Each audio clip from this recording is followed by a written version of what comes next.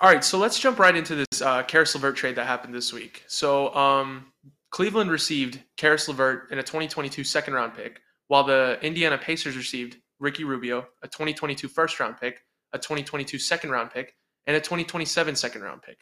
Now, I think this is a really good trade for the Cavaliers, who at this moment are sitting at number 2 in the Eastern Conference. And I know that Eastern Conference is a lot more competitive this year, where the top 6 teams are all vying for a first place spot within a game or two of each other. But I think this really adds something to their guards and their scoring, because the issue here was Colin Sexton got injured way early this year. So no one really thought Cleveland was going anywhere. Like, when you thought about Cleveland before the year started, no one could have thought that they'd be in contention for that first seed in the Eastern Conference.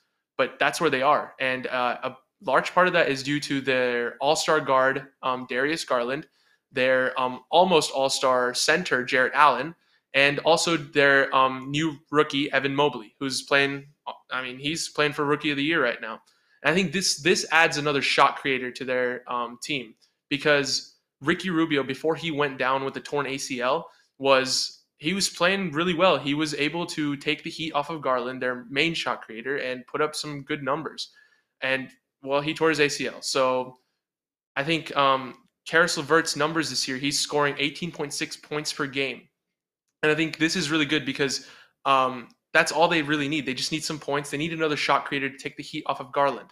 And for the Cavaliers, they traded an injured player with a torn ACL, so he's not coming back this year to help them in the playoffs, and a couple of picks, which really in the end, those picks are not that big of a deal for them, especially if Mobley turns out the way he's projected to turn out, So, and the issue was Ricky Rubio going down hurt their offense, because they're a top 3 defense across the board, but their offense was high at like 12th or 13th before Ricky Rubio went down. Right now they're sitting at 18th, but since his injury, they've been the 21st ranked offense in the league, and that's not going to help them in the playoffs at all. So this Caris LeVert trade, it adds another shot creator, which will create more offense for them.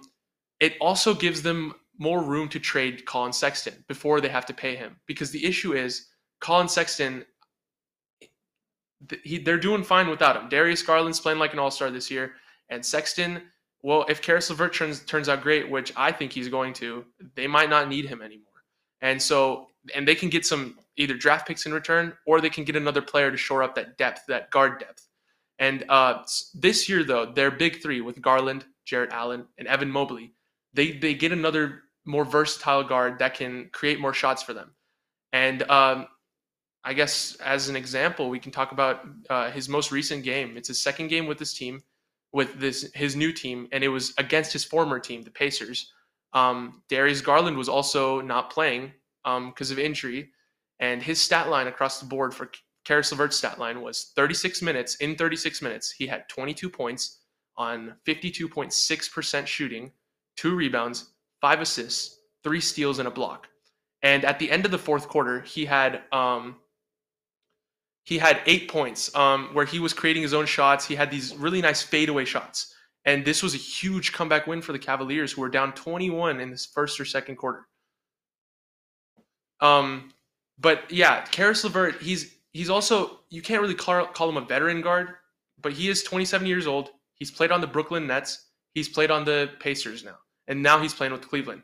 He adds a little bit of that leadership. He knows what he's talking about. He's played with Kevin Durant for a little bit, and so he's learned a lot of things. He can add, because this is a really young team. When you look at Mobley, when you look at Garland, when you look at Allen, he can add something to this team, not just in his scoring, but also in his mentality. And I just think this is a really good trade for Cleveland. The Pacers, on the other hand, they get an injured player and they get a few first-round picks. Now, we'll talk about their other bigger trade later with Halliburton, but I think this is good because they get a few picks and they get another veteran guard that can help their young team, even on the bench.